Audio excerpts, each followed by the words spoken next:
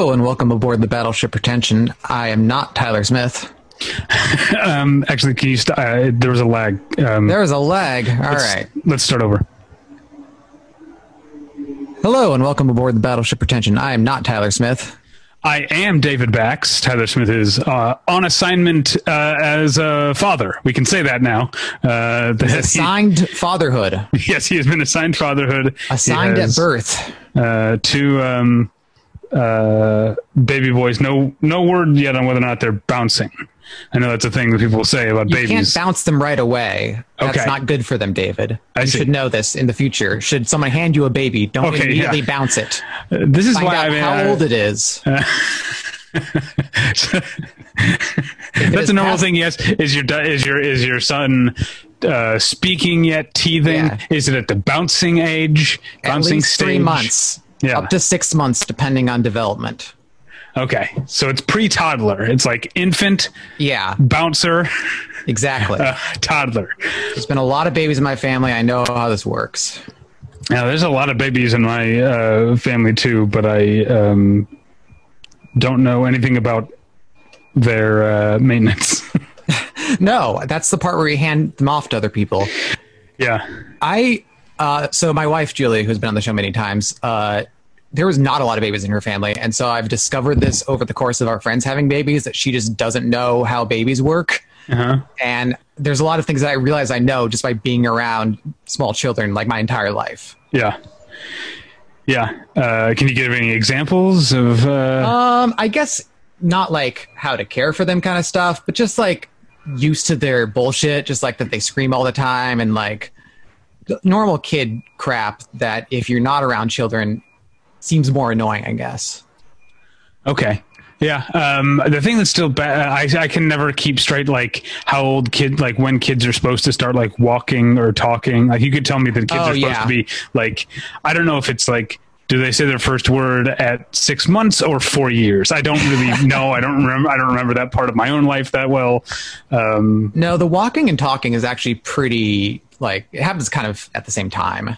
Okay. Obviously, the talking, it takes some time to develop. They're not as verbose as you or I at 1.5, but that is when they start, kind of vocalizing. The thing I was saying when I first met my wife, she had the one nephew, now our nephew, because we're married, on her side, and he was only 4 years old. And I used to say, like, my wife loves our nephew and is always very close to him. And I used to say, like, I can't wait till he's old enough to have opinions on things. Right. And she'd be like, no, I want him to stay young forever. But now, like, he's like 16 now. It turns out all his opinions are awful. And boy, do you regret saying that. No, he does. I mean, I don't always agree with his opinions, but there was a time when he was old enough to have opinions that were just like ridiculous. Sure. And I remember getting into an argument, like actually like getting under my skin and getting angry about I was saying Spy Kids 2 is the one on the island. Spy Kids 3 is the one where they go and do a video game. That's true. Okay. You and I, as adults, know that that's true of the Spy Kids franchise. As an adult, I've never seen Spy Kids. That's too bad, because you're younger than I am. Yeah. Maybe not young enough that you would have been an actual kid. Right.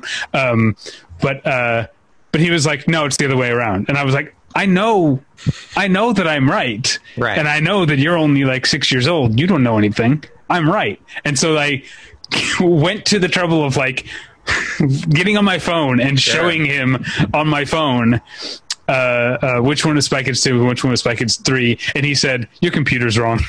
That's amazing. You would be a bad teacher then.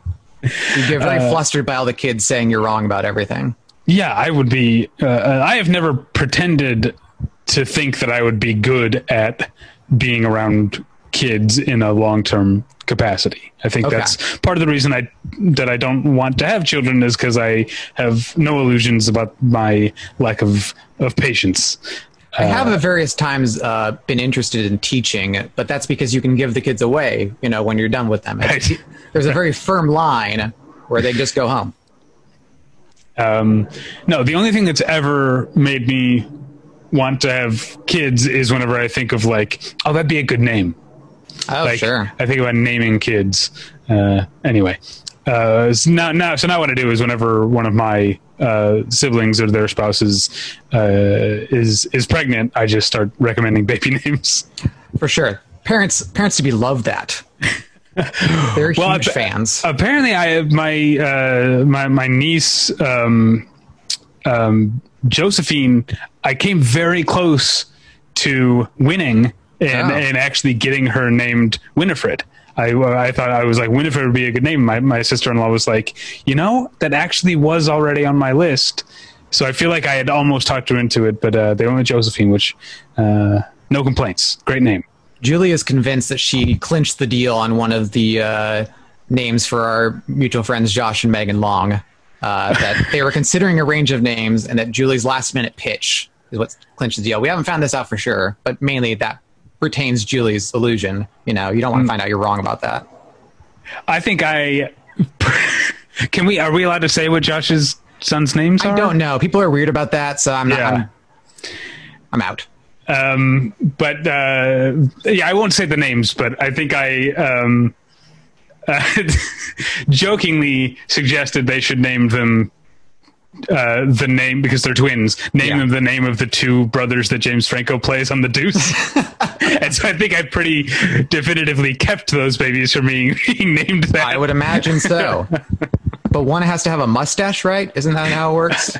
No, they both have mustaches. I guess it is the 70s. Is there not a major distinguishing feature? So in the they did a really smart thing. The Deuce season 1 is actually quite good. After that, I think it goes off the rails. Sure.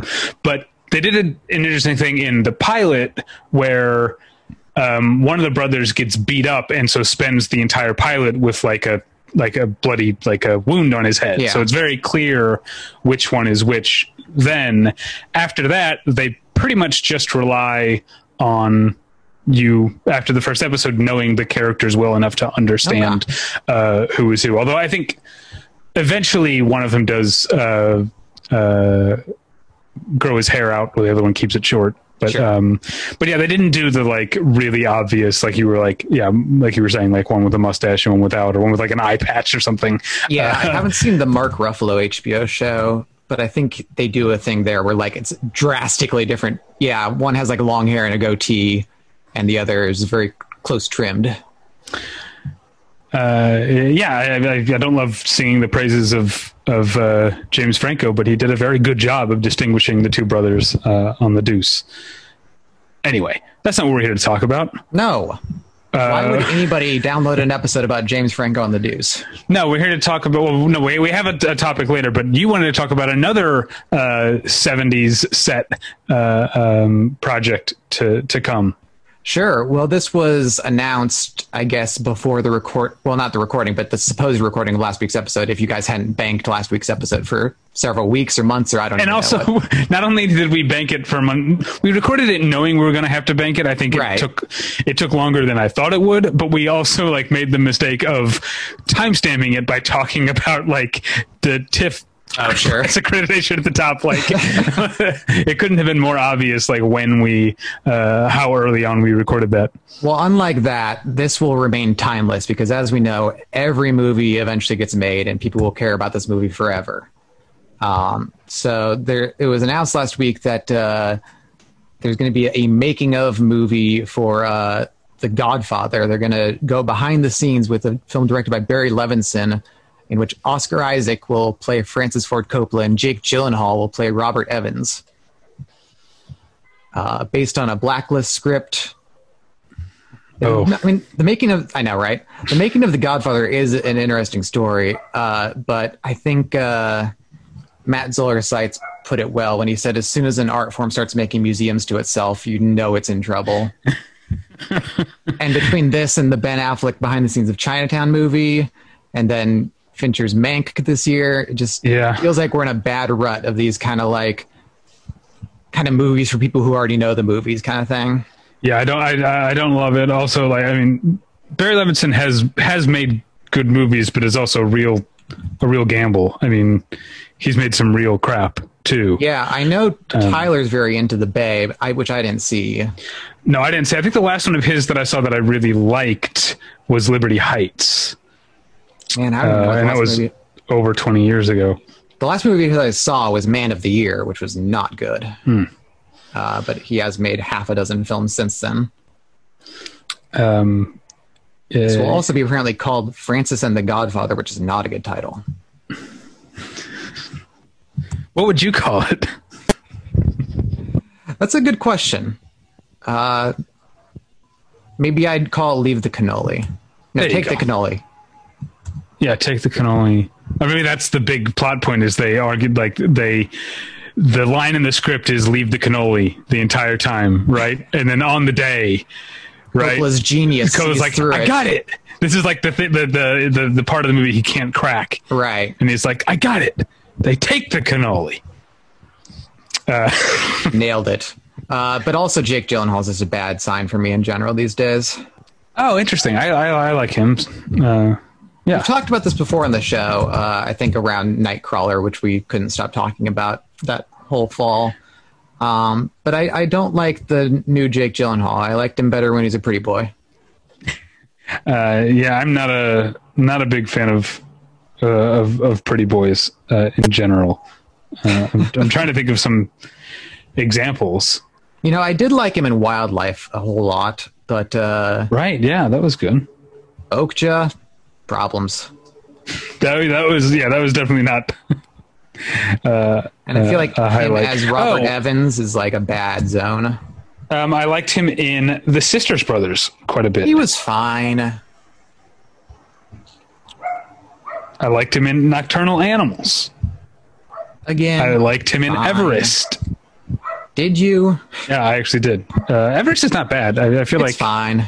That's the Balthazar Kormacor is a sort of a journeyman director that I go to bat for. He tends to make movies with a certain intentionality, even though they're like bland, like Mark Wahlberg crime thrillers, like Contraband or whatever. Like he still puts a lot of himself into his movies. Yeah, I liked Two Guns. I liked Adrift. Oh yeah, Two Guns. I didn't see Adrift. It's pretty solid. Yeah, my main memory of Everest is this was back when I would hop theaters a lot and just sneak into movies for free. Okay. And so I caught a sparsely attended matinee of Everest in a 3D theater that was on a tiny screen, and the projector was all out of whack, so it was just like heavily washed out. And I was just looking around me like, people were paying $18 for this. How ripped off must they feel? Yeah, I guess I can understand then why you didn't. Yeah, it wasn't ideal circumstances for sure. But I think, unless I'm mistaken, that might be the movie where I first got to know Elizabeth Debicki. That might be the first thing I remember her from. Oh, I don't even remember her being in that now. Maybe it was for me as well. She's like the nurse or doctor or nurse who's down at the camp with she doesn't summit. She's like down there. She's too tall with the worried wife. Blown over. I guess she was also in Macbeth that year. Oh no, I remember. I saw her in The Great Gatsby. That was the first thing I saw her in. Oh yeah, you're right. I did. Very striking in that movie. Okay. Sorry, listeners, for what are you poking at over there? Some housekeeping stuff. I'm not used to. I'm in Tyler's seat in terms of like running the recording right now. All right, so you know what? Before we go any further, I want to tell you about tweakedaudio.com. Tweakedaudio.com is where you go for professional quality earbuds in a variety of stylish styles and colorful colors. They look great. They sound great. Tyler and I use them each and every day of our lives. I'm not sure whether or not Scott does. I can't vouch for that, but I can tell you they sound great. I can tell you today I was listening to new music from Kevin Morby. I'm a big fan of Kevin Morby. He's got a song called Sundowner. Sounded good. Sounded great. it sounded good because it's a good song. It sounded great because of my tweakedaudio.com earbuds that are available at a low price at tweakedaudio.com. But if you use the offer code pretension at checkout, you get 1/3 off that low price and no shipping charges. So please go to tweakedaudio.com and use the offer code pretension. Hey, it's Kaylee Cuoco for Priceline. Ready to go to your happy place for a happy price? Well, why didn't you say so? Just download the Priceline app right now and save up to 60% on hotels. So whether it's Cousin Kevin's Kazoo Concert in Kansas City, go Kevin, or Becky's Bachelorette Bash in Bermuda, you never have to miss a trip ever again. So download the Priceline app today. Your savings are waiting. Go to your happy place for a happy price. Go to your happy price, Priceline. Scott? Yo. Let's get into it, shall we? Yo is Spanish for I, which will come into play very shortly. That will come into play. So back when the pandemic first started, when we were locking down, you and the aforementioned Julie, your wife, were, I think, like days away from flying to Buenos Aires. Is that right? I guess I can't remember the exact timeline, but it was definitely within 2 weeks. It might have been slightly over 1 week. Yeah, because I think, my last day of work was Friday, March 13th, I think. Yeah, mine was Monday the 16th, I guess. Okay. And I think we were supposed to leave that like Thursday, but by then we already decided to cancel the trip. And similarly, my wife Natalie and I would have been in Buenos Aires right now. We were supposed to leave. We were supposed to leave on Monday the 5th. And it's a bummer for both of us that we aren't able to go this year, and who knows when things will be good enough. You, luckily, because your cancellation came at a time when the airlines were just canceling everything, you got a full refund. We have a voucher that we have to use in the next 2 years. So we have to hope things. Yeah. 2 years is reasonable. If it were in the next year, I'd be looking around like, I guess I'll just go. I'll see what the quarantine facilities are like in any given country. What airline is it, if you don't mind saying? I don't remember. You have to ask. Some of those are more useful than others. My wife handles most of the booking things because because I think I have a tendency to be a cheapskate and like will like take the longer connecting flight of the shittier seat to save like 20-30 bucks or whatever. Given the many travel problems you guys have encountered using that cheapskate method, maybe time to rethink that. That's true. But anyway, so because we're both not missing Argentina, we've never been to Argentina and continue to have never been to Argentina. But we're going to revisit the only way we've ever been able to visit Argentina, which is through the movies. So we're going to talk about the motion picture. So we're going to talk about movies from Argentina. I'm saying it that way because the first thing you and I have to settle on is it Argentine or Argentinian? And if it's Argentinian, is it IAN or EAN? Because the internet does not have a consensus on this, I can tell you. I haven't looked it up recently. I looked it up a bunch before we were planning to leave. Not that I expected to have to convey this to any locals or that they wouldn't laugh at me for any number of reasons anyway, but just out of curiosity. And for when you come home and invite your friends over to show them your slides, because that's what we still do when we come home from overseas. We should start doing that again. No, so the only thing I saw is that it was basically interchangeable and has no rhyme or reason. Okay. Well, I feel like Argentine sounds fancier, so maybe I'll say Argentine movies. That's what we're talking about. Doubtlessly say it interchangeably throughout this episode. Yeah. So we're going to talk about Argentine movies. I have seen, looking this up, I realized I'd seen more than I thought I had, but still not a whole hell of a lot, including there's a lot of movies that come up. I'm using Letterboxd here, and a lot of it is like about financing. And so there are movies like there was a recent movie called The 12-Year Night, which is like actually an Ecuadorian or not Uruguayan movie. And Uruguay is very close to Argentina. We were going to do a day trip there, in fact. I think we were consider. I can't remember if we had landed on that or not, but we were definitely considering it too. But like, so a 12-Year Night comes up on Letterboxd as an Argentinian movie because it's like, so there's some financing, but I'm not really counting that. Yeah. Similarly, actually speaking of Francis Ford Coppola, his movie Tetro comes up on that because it was shot in Argentina. But similarly, I didn't count those kind of things either.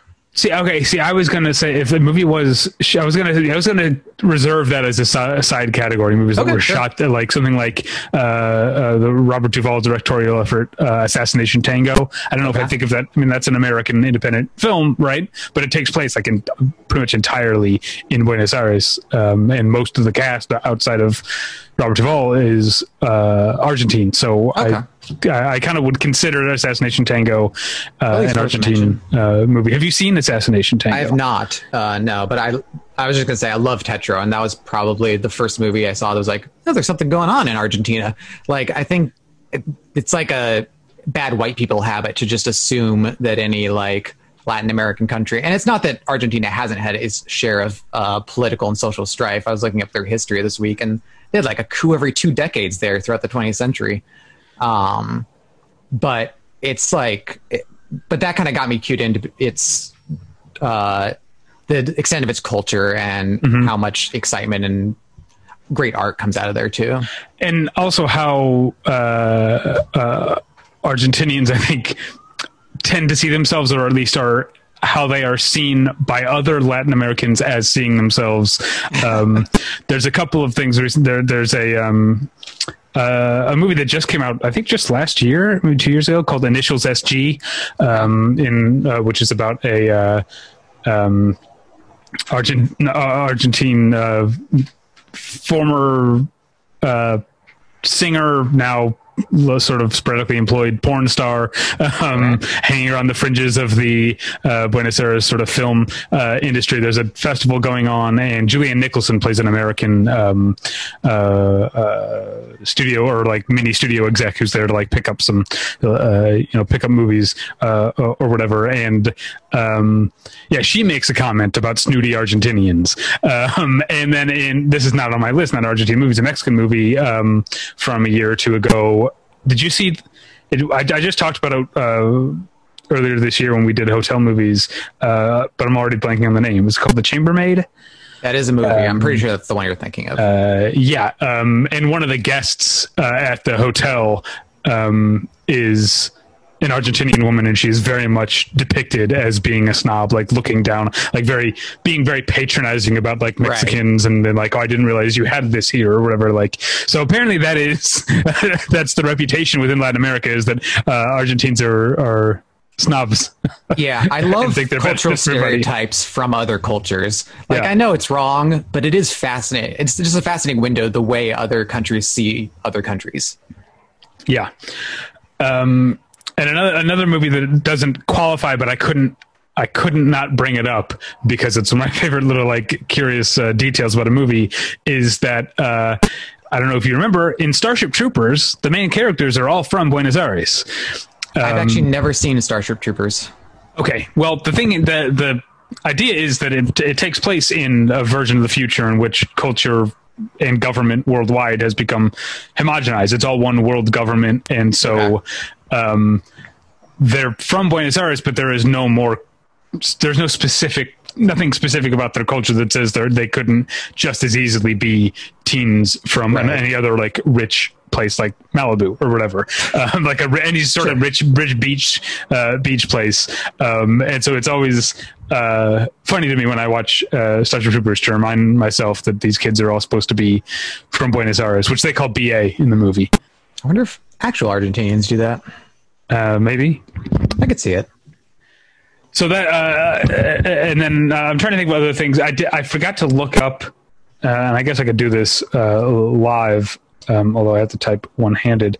But the recent movie Operation Finale, most of which takes place in Argentina.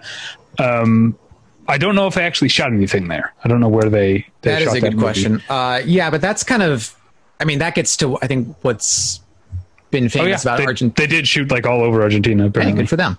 But that gets to something that's, I think, Argentina's become famous for in kind of like American and European sections is just like how many people fled there after World War II and how many people on various sides of the conflict fled there after World War II. It's like famously a hub for Nazis, but a ton of Jewish people fled there. I think a ton of people from all over the world basically just were like, this is the end of the earth. No one's going to find me here. Yeah. They can't come for me. So this is where I'm settling. And that kind of lent it more, I mean, it kind of has a reputation of being kind of European city of the South, but that kind of lent it a more multicultural environment that probably fed a lot of the artistic boom that would happen years later. Which reminds me of a movie that is for some reason not coming up on the Letterboxd thing, but is an Argentine movie, or at least takes place there, called The 10th Man, which is a great movie. Okay. And it takes place very specifically within the Jewish community in Buenos Aires. It's about a man who grew up in this community and whose father is like a rabbi and considered one of the pillars of that community, and since moved to New York, and he's come back to Buenos Aires it's from 2016, so it's been like 4 years since I've seen it. I don't remember what brings him back. Sure. It's you and I are both married to Jews, and we should know this, but what's the holiday where they wear crowns? Oh, because there's a part of it, the poster is him driving down the street with a crown on his head. I can't remember what it is. We should know that. But I mean, my wife is not very attuned to the Jewish faith, so I reserve all right to not know. Yeah, I guess that's true. My wife is also not from a practicing family. But you guys still do the holidays from time to time. Since Julie doesn't have any family around here. We don't have the holidays. Yeah, we do. Like, we get together with her family for Hanukkah, and we do light a menorah, light a candle every night during Hanukkah. But other than that, we just other than saying like, oh, it's Yom Kippur. Like I did tease her about not fasting, or like the day before Yom Kippur, I was like, "You gonna eat a bunch today? Because you're not eating tomorrow, right?" Anyway, so this guy in The 10th Man. This guy comes home for a holiday, but also to visit his father. And his father, again, is this pillar of the community who's always like helping out and volunteering and donating and working with the hospitals. And he's running around. And so the entire movie, the guy like can't ever actually find his father. He's never home. He's never at his office. Okay. And so that's part of the running joke of the movie, is that he's running around and then saying like, oh, your dad was just here and he asked, could you do this for him before he gets back? And so it has that sort of, what's the word I'm looking for? It has a relentless like pace sort of comedy to it. And the joke is that he never, sees his dad, or does he by the end? I'm not going to give that away. What's that one called again? The 10th Man. It's really good. It was, I remember Natalie and I went to see it because I had read good reviews, but also it was when the Aria Fine Arts Theater on Wilshire reopened as a movie palace, which would have been like 2016. Because it had been a movie palace back in the day, but for a long time then it had just gone to like live shows, and then they fitted it, I guess, as kitted it out, I guess, as a movie theater. And I think The 10th Man, and so when that opened, I was like, I want to see something there. And The 10th Man, I had read good reviews and was playing there, and that's where we saw it. Also where I saw Phantom Thread the first time. Listeners, The 10th Man is on Netflix, should you desire to check it out. So that's we could just go back and forth with recommendations. But another one I wasn't sure if it counted is The Motorcycle Diaries, which is a movie about an Argentinian, directed by a Brazilian, starring a Mexican. That was too borderline for me. But I do like the films of Walter Sayas generally. But again, he is Brazilian. Yeah. No, I realized kind of in prepping for the episode that most of my experience with Argentine cinema is very recent stuff, and that's kind of most of where my list is still centered. So disclaimer to listeners, I'm hardly an expert in the cinema of Argentina, more of an enthusiast, but want to check out more. And part of the problem is just that, like, for whatever reason, and this could have to do with their innumerable cultural upheavals over the 20th century, their movies don't seem to be that well preserved. Eddie Muller's talked about this because he's been great about bringing a bunch of Argentine noirs to his annual Noir City events and to TCM Fest and stuff. So I've seen a few that way, but he's talked about going to the... Oh, yeah. Didn't we see some together? Yeah, El Vampiro Negro. Yeah. And I think that was on a double bill with Never Opened That Door, but I can't remember. Well, I remember it was like I lost track of how many movies we saw that night because one of them was like an anthology. So there were like... Yeah, I think there were like 4 movies almost. Never Opened That Door is an anthology, so that's probably what you're thinking of. Yeah. But anyway, he's talked about going to visit their archives, and they're just, I mean, the people who work there are like super passionate and they're doing the best they can, but the resources are not that abundant. And just in kind of looking around and even going through, frankly, the back channels of cinema distribution to the underground networks and stuff, it's just hard to come by a lot of films older than the 90s, let alone in decent condition. You know, a lot of them are just taped off TV broadcasts. Kind of the torrent site I go to, which is great for old movies and has like hundreds of things you could never see otherwise. It has one page of like 10 movies from the 1930s. And Argentina had a huge cinema business in the 1930s. They had the golden age, the same as like France or the US or anyone else, with musicals and romantic comedies and all that kind of stuff. But they just don't exist anymore. Or if they do, they haven't been transferred, haven't played on TV or whatever. But yeah, like I said, we have seen a few, thanks to Eddie Muller, thanks to the Film Noir Foundation, kind of restoring them and giving them English subtitles, including El Vampiro Negro, which is a really great movie. That's, I think, just based on M, because M, or is that M based on a book too? And maybe it's based on the book that's based. I can't remember, but it's, yeah, it's the same story as M is really what it's coming down to. And my great cinephile admission is that I've never really cared for M. I think it's fine, but it's not been a huge movie for me. But I love El Vampiro Negro. I think it's a really exciting, like, atmospheric and nightmarish take on the story. Well, you know, the oldest one on my list, I had forgotten to put that on my on my list. So the oldest one that's on my list is The Official Story from 1985. Yeah, which I wanted to watch in prep for this episode, but with everything going on in the world, it seemed a little too heavy right now. It is definitely a heavy movie, and I saw it back in film school. I took a course on Latin American cinema, cool. And so we watched sort of a movie from a bunch, not every country in Latin America, but a number of them, including a Chilean film called Que Hacer, which is so great. Okay. So great. And also a movie called, what is it called? Something about a duel. And I can't remember what country it's from, but saw some great movies at the time. The official story is, you're talking about Argentina having an established film industry and studio. Like, The Official Story very much feels like a studio product but like a prestige awards season type of, like, based on a true story and upsetting true story. And yeah, you reference the political tumult in Argentina's past, and The Official Story is about a woman who's married to a government official of some sort, and they adopted a child that she was told was an abandoned child, but during civil unrest, as has happened in a lot of countries, a lot of dissidents were disappeared, los desaparecidos, and she starts to suspect that her daughter's biological parent didn't give her up, but were killed and disappeared by the government, and that her husband knows about this because he's a government official. So yeah, it's a good heavy drama.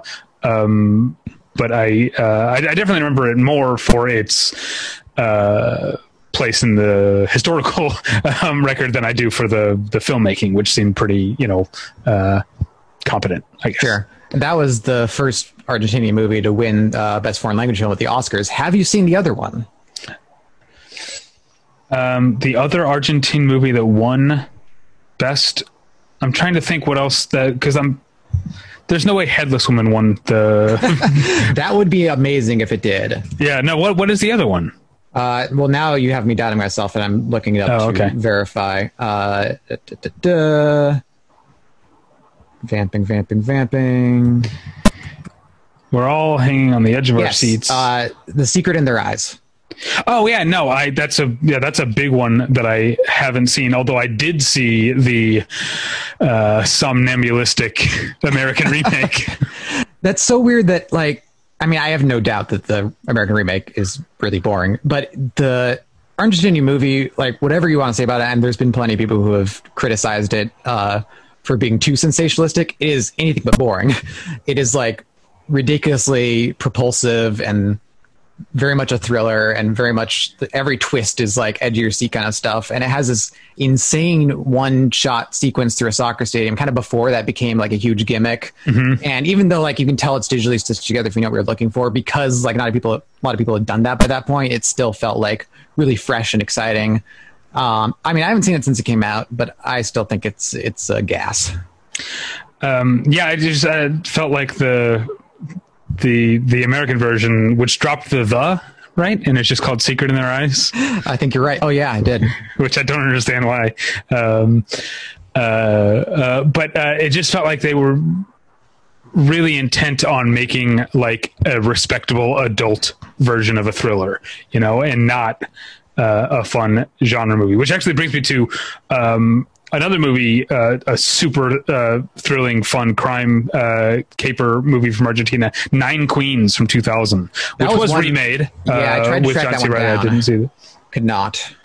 Well, I was lucky enough to. I said 2000 because that's what Letterboxd says, but I don't think it came to the U.S. until probably 2002 or 3, because I was working at a video store in Chicago, and that's how I saw it. I rented it from the video store where I worked at, and it definitely has a sort of everything you want out of like a con man type of caper, like Sure. trying to catch up with the movie that's staying one step ahead of you, and there's double crosses and intricate plotting and super cool criminals. It has all of that stuff. It's about a rare stamp. It's not that's what the Nine Queens thrilling. are. It's not, I mean, the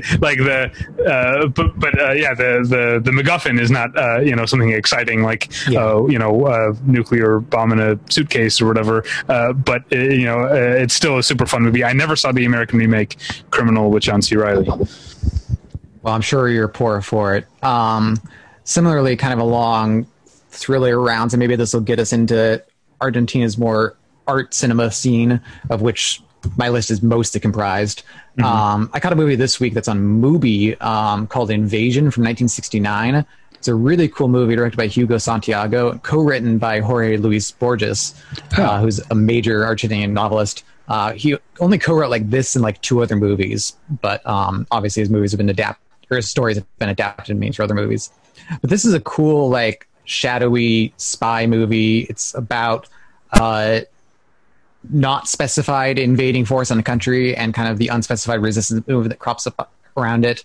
And it very much has that kind of like moody people working like ordinary like at a bookstore or like at a post office or whatever, passing each other notes, like all those great kind of like analog era thriller stuff that you want.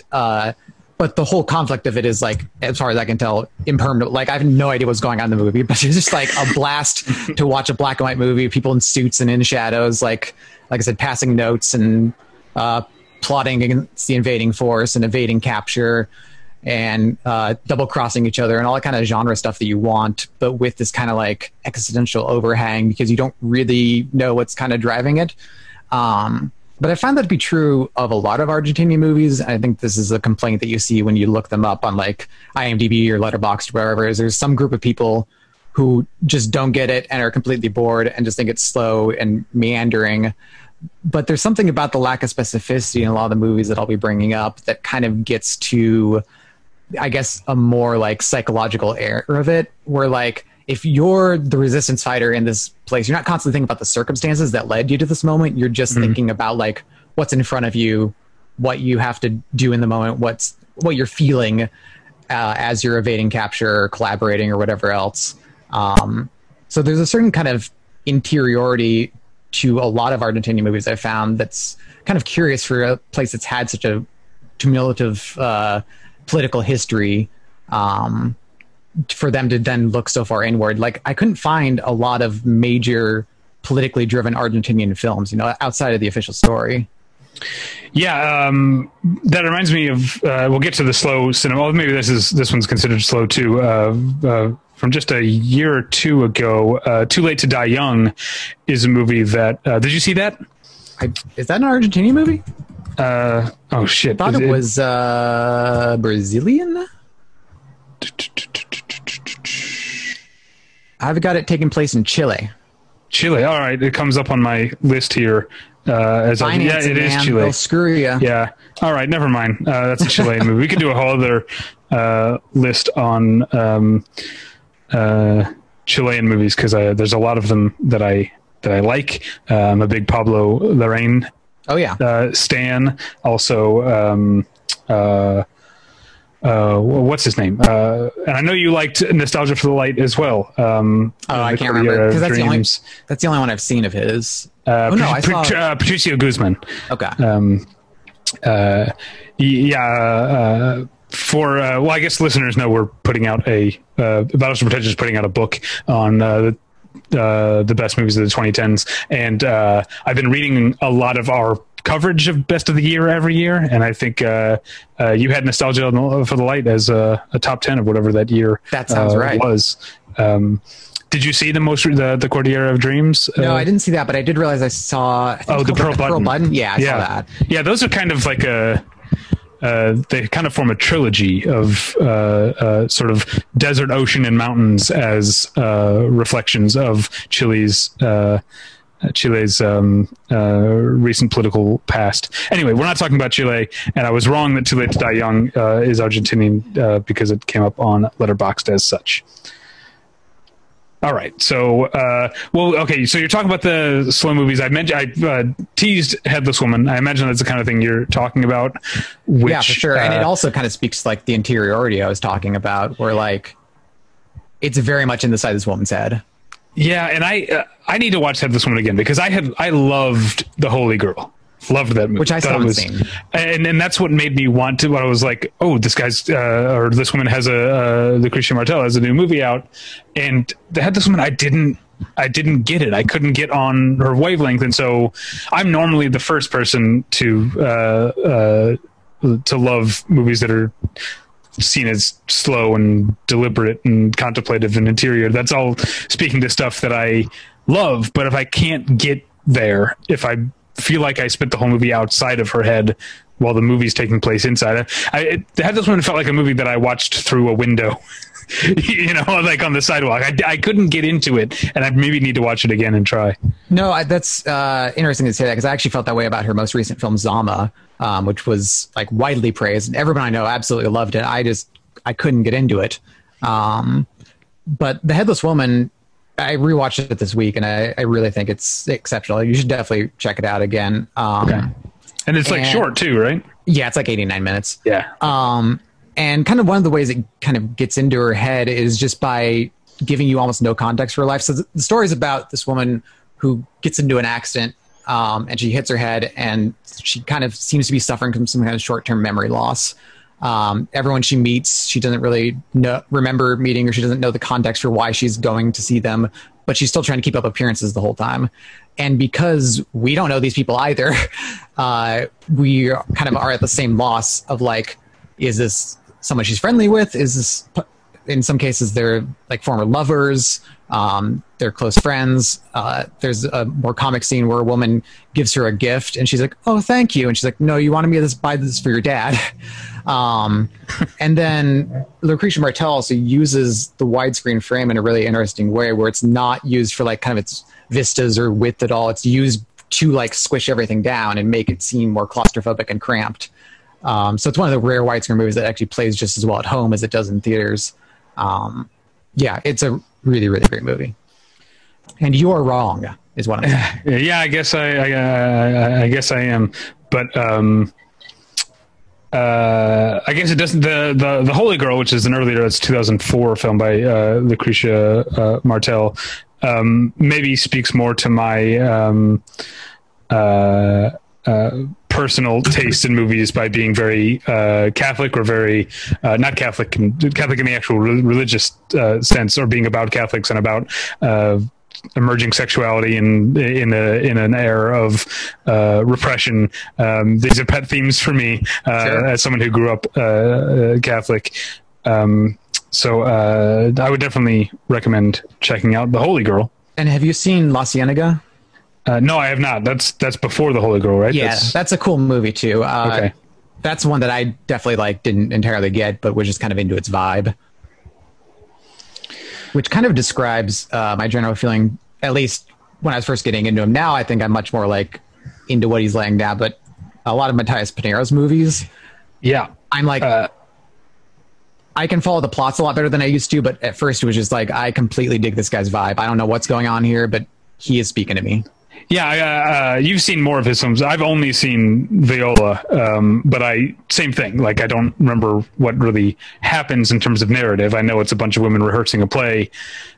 That's all that's really important. I just, like you said, I really like his vibe.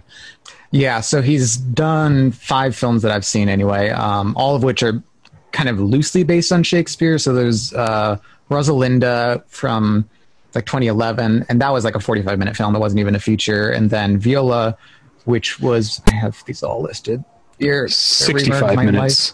Yeah, they get progressively longer, but they never get long. So Viola was based on Twelfth Night, and all these films are just kind of about actors rehearsing these plays, or in the case of Hermia and Helena, about a woman transcribing Midsummer Night's Dream, or translating it rather. But they're all just kind of about them thinking about the material more than it is about the material themselves. So there's those, Princess of France, and then just this year, which didn't premiere at New York Film Festival, but I saw it through New York Film Festival, Isabella, which is kind of exploring measure for measure. And they all kind of take the themes of these Shakespeare plays and kind of a basic emotional kernel to kind of draw out something about the characters, about the process of making art, about putting on plays. And they all tend to actually use the same cast too. Rosalinda and Isabella both feature the same 2 women, Maria Villar and Agustina Muniz, who are really great actresses. And a lot of kind of the pleasure of watching his films is watching his cast kind of grow up, and the sub-narrative that takes place underneath the film, which is used to really interesting effect in Isabella, which kind of jumps time periods a lot, but we trace that through Maria Villar's pregnancy. So in kind of the earliest timeline, she's not yet pregnant, then she's incredibly pregnant, and then in the later timeline, she already has a kid. So where his movies will admittedly be hard to follow because you're not sure what period in the story they're taking place in, he'll jump around a lot. There he kind of gives you very clear markers. But in every case, they have that kind of interior emotional truth I'm talking about, of especially young people just trying to find their place in the world and latching onto art and the relationships that they build in the course of making art, and kind of finding the ways that both lasts and doesn't last. And I think maybe it's just my own history, involvement with the theater back in high school and stuff, but that's definitely something that really tracks for me. The way that when you're in the midst of making something, it seems to permeate every aspect of your life. And some movies have done that and made it seem a little trite, but there's something really kind of honest and sweet in Pineiro's films. Well, you mentioned using the same cast, and that reminded me of a movie you and I both absolutely adore, La Flor. Yeah. Which at least one of the 4 women from La Flor, Elisa Caracajo, is also in Viola, and maybe more of the women in La Flor show up in Matthias Pineiro's other movies that I don't that I don't know. Seems to be some of the same, crowd. And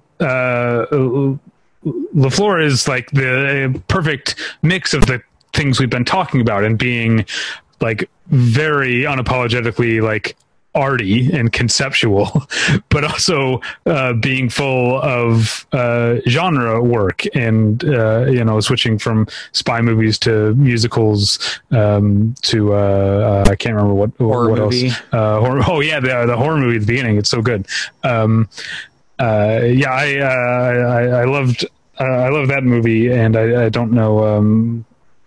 I don't know what else we have coming from that director.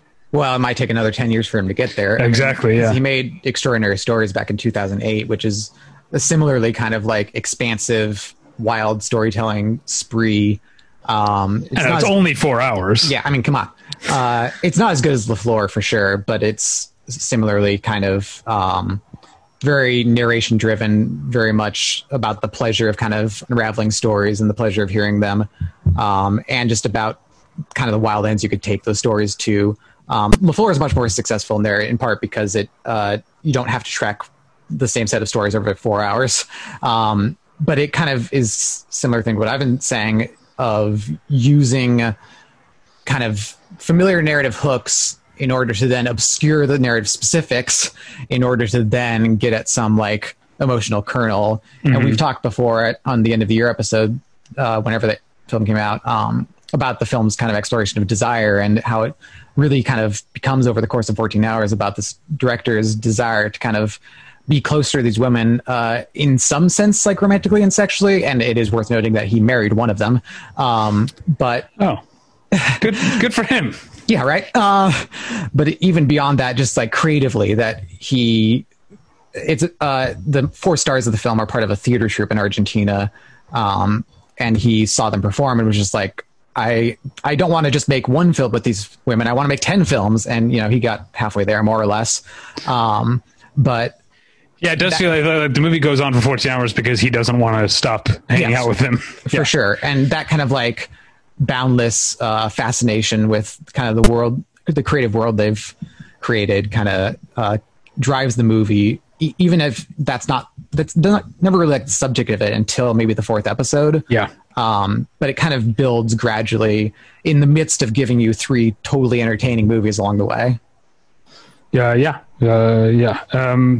And there's definitely, a thing that I've been saying on this podcast. I feel like longtime listeners of Battleship Retention have like experienced me, like I've used this podcast to like reevaluate how I feel about movies over the like 13 years. So longtime listeners have heard me like struggle with like a decade or more ago,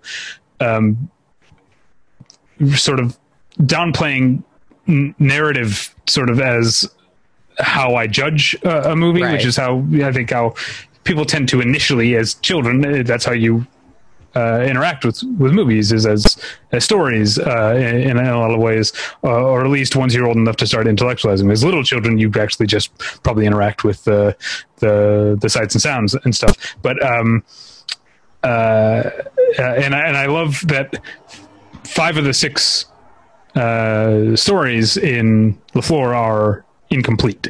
Yeah. And I feel like the fact that they're still so engaging, it doesn't ruin them because they don't end, or in one case they'd start out of the middle of nowhere. It doesn't ruin them that they're not complete stories. It feels like someone making like I had an argument and then someone came along and made an illustration of my argument, which is that the telling of the thing can be what you get your pleasure from moment to moment. It doesn't have to be complete to work. Like, and there are movies, again, thinking about this end of this best films of the decade project that I'm that we're working on. There are movies that I don't like the way they end, and I still love. The Florida Project is a perfect example. I really the very end of that movie really like set my teeth on edge, really like rubbed me the wrong way. But I think I still put it on my top 10 list that year because that's not the whole movie. That's one part of the movie. It doesn't ruin the whole movie for me that it ended in a way that didn't fit with what I wanted from the movie and how I was interpreting it.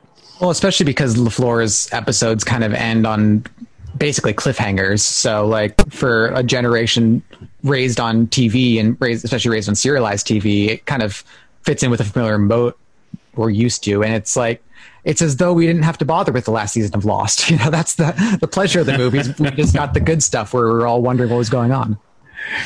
All right. Are there any others that we didn't touch on? Oh, I've got a ton. Okay, well, I'll let you get to your list. I wanted to mention when we were talking about movies that aren't really Argentinian movies but shot there. I forgot about Wong Kar-wai's Happy Together. Which I didn't know it shot there. Yeah, a big part of it takes place there, and they shot it in Argentina. And there's also a if it weren't for me filtering letterboxed by Argentinian movies that I had seen, I would have completely forgotten about this movie, a movie from 2002 called Valentine, which is just kind of it's a real sappy movie about a boy living with his grandmother because his mother died, I think. Okay. It's been a long time. I don't want to be mean or whatever. It just seems like it's real treacly, as I remember. Sure. So what else is on your very long list? Well, it's not very long. Like I said, I'm still an intermediate at Argentinian cinema. But another movie from the 60s I saw was The Romance of Aniceto and Francisca, which is just like an hour-long, totally awesome guy falls in love with a girl and then notices another girl movie. And it's very kind of languidly paced and very much soaking in the atmosphere of rural Argentina. And just like, I think there's a great subgenre of movies about people sweating a lot and longing for each other that I am completely into. I also caught... that's your holy girl. That's your sexual repression. I have a lot of these kind of subgenres of movies that I'll watch anytime. I also got a movie from the 90s that I guess arguably kind of kicked off this new Argentine cinema movement, of which I'm otherwise not terribly familiar. But it's called Rapido. And it's very similar to like Leos Carax's old early work, or kind of a Jim Jarmusch vibe. And it's actually kind of an inversion of The Bicycle Thief. It's about a young man whose motorcycle is stolen at the beginning of the movie. And we were thinking, oh, bummer, motorcycle's gone. It turns out he's like pretty well off and doesn't really need the motorcycle. He doesn't have a job to get to or anything. He's just kind of bumming around riding his motorcycle. But he still used that excuse to go try to steal other people's motorcycles.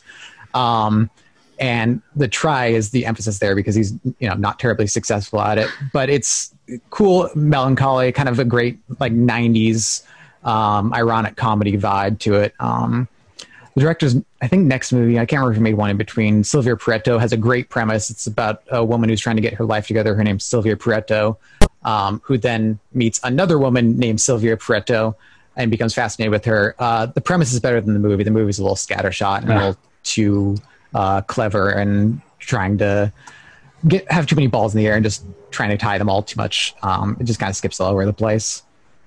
But another movie that was probably the best movie I saw this week called Anna and the Others, which was allegedly so good that Martin Scorsese invited the director to go hang out on the set of Shutter Island.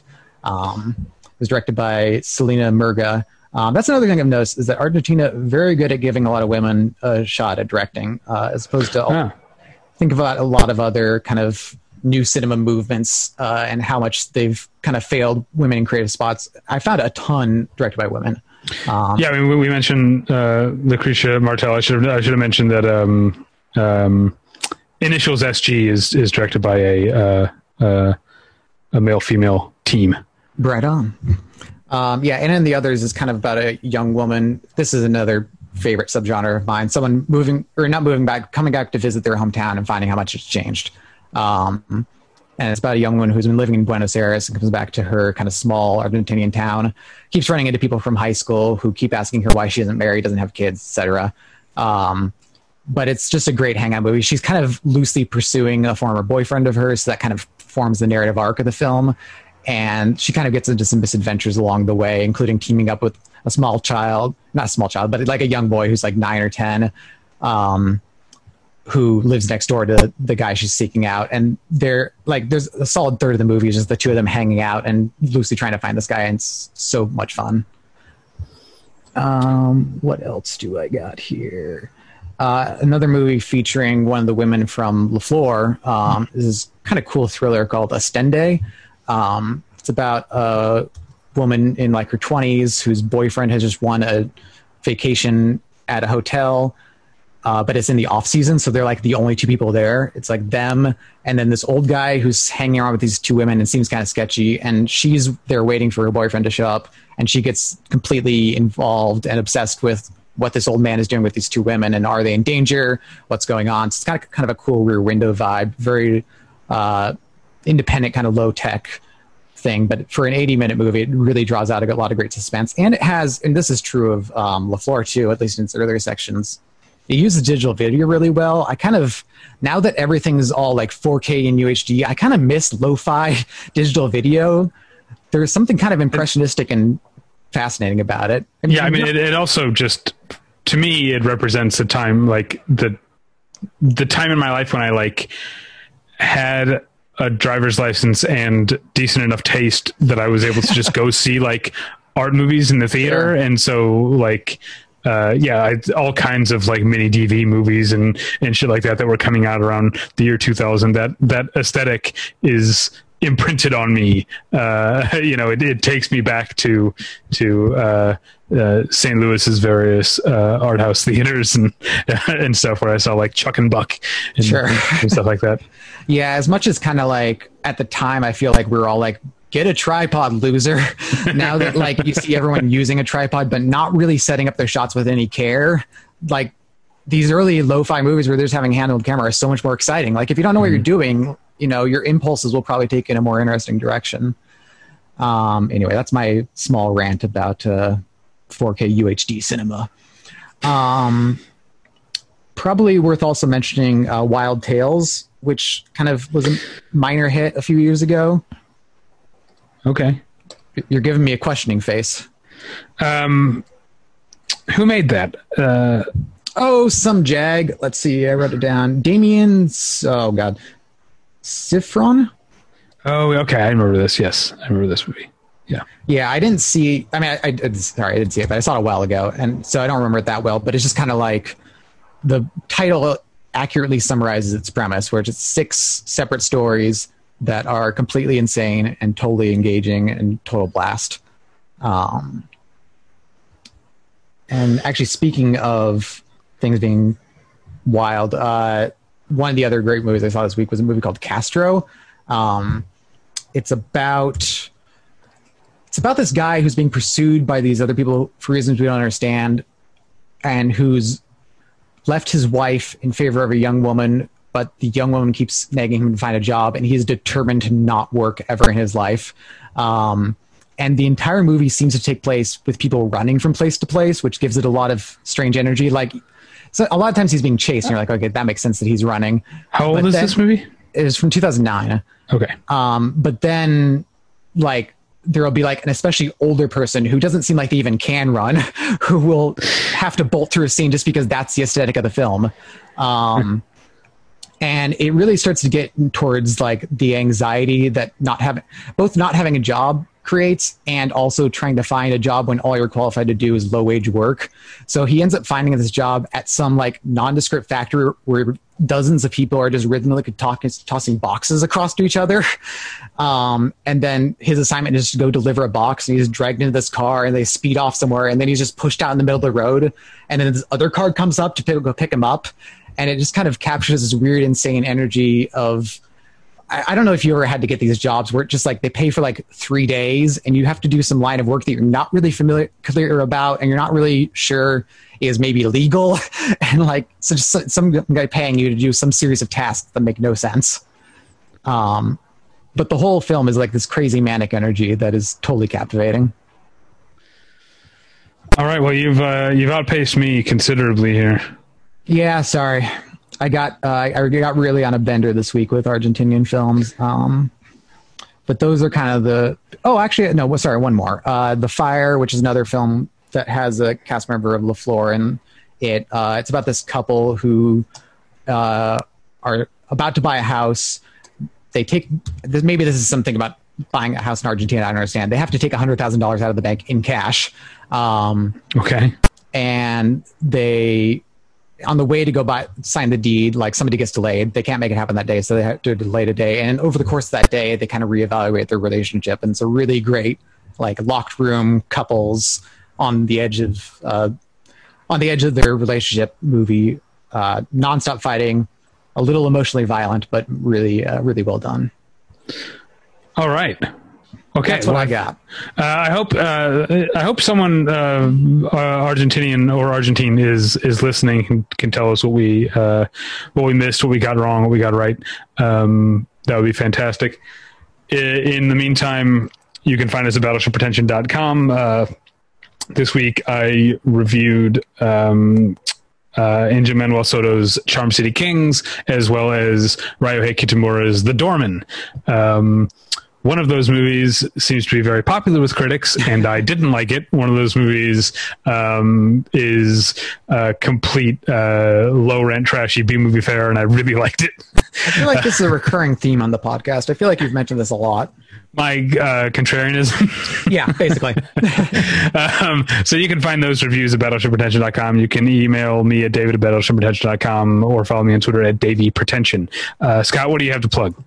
Not much. On Twitter at Rail of Tomorrow. Got a Letterboxd. Actually, LaFleur is my most liked Letterboxd review. Huh. Wait, how do you see that? If you go to your profile, it'll say there's a section down below where it says like popular reviews, and I'm guessing they're just basing it on likes. No, my most liked review is A Hidden Life. There you go. At least yours is probably more of a review. Mine was just like answering questions I had about the movie for people who might be interested in the movie. Oh, well, my second most popular review is You Were Never Really Here, because that's another one, again, contrarianism I didn't care for. And I just had a snarky, I wish I was never really there review of it. So I guess people responded well to my dickishness there. Is that it? Where else can people find you? At battleshippretension.com, at Criterion Cast, although I haven't been very good about contributing to either, unfortunately. That's why you have so much time to watch movies. I, on the other hand, never watch any movies anymore unless I'm reviewing them. You just watch television. Yeah, I guess that's true. That's what the pandemic has done. I mostly, with the exception of a couple of shows that I was loyal to, I had mostly given up on television around 2015-ish. And lockdown has reacquainted me with television. Right on. I just watch GCM all day. All right. Well, thanks for listening. We'll get you next time. Yep. Bye.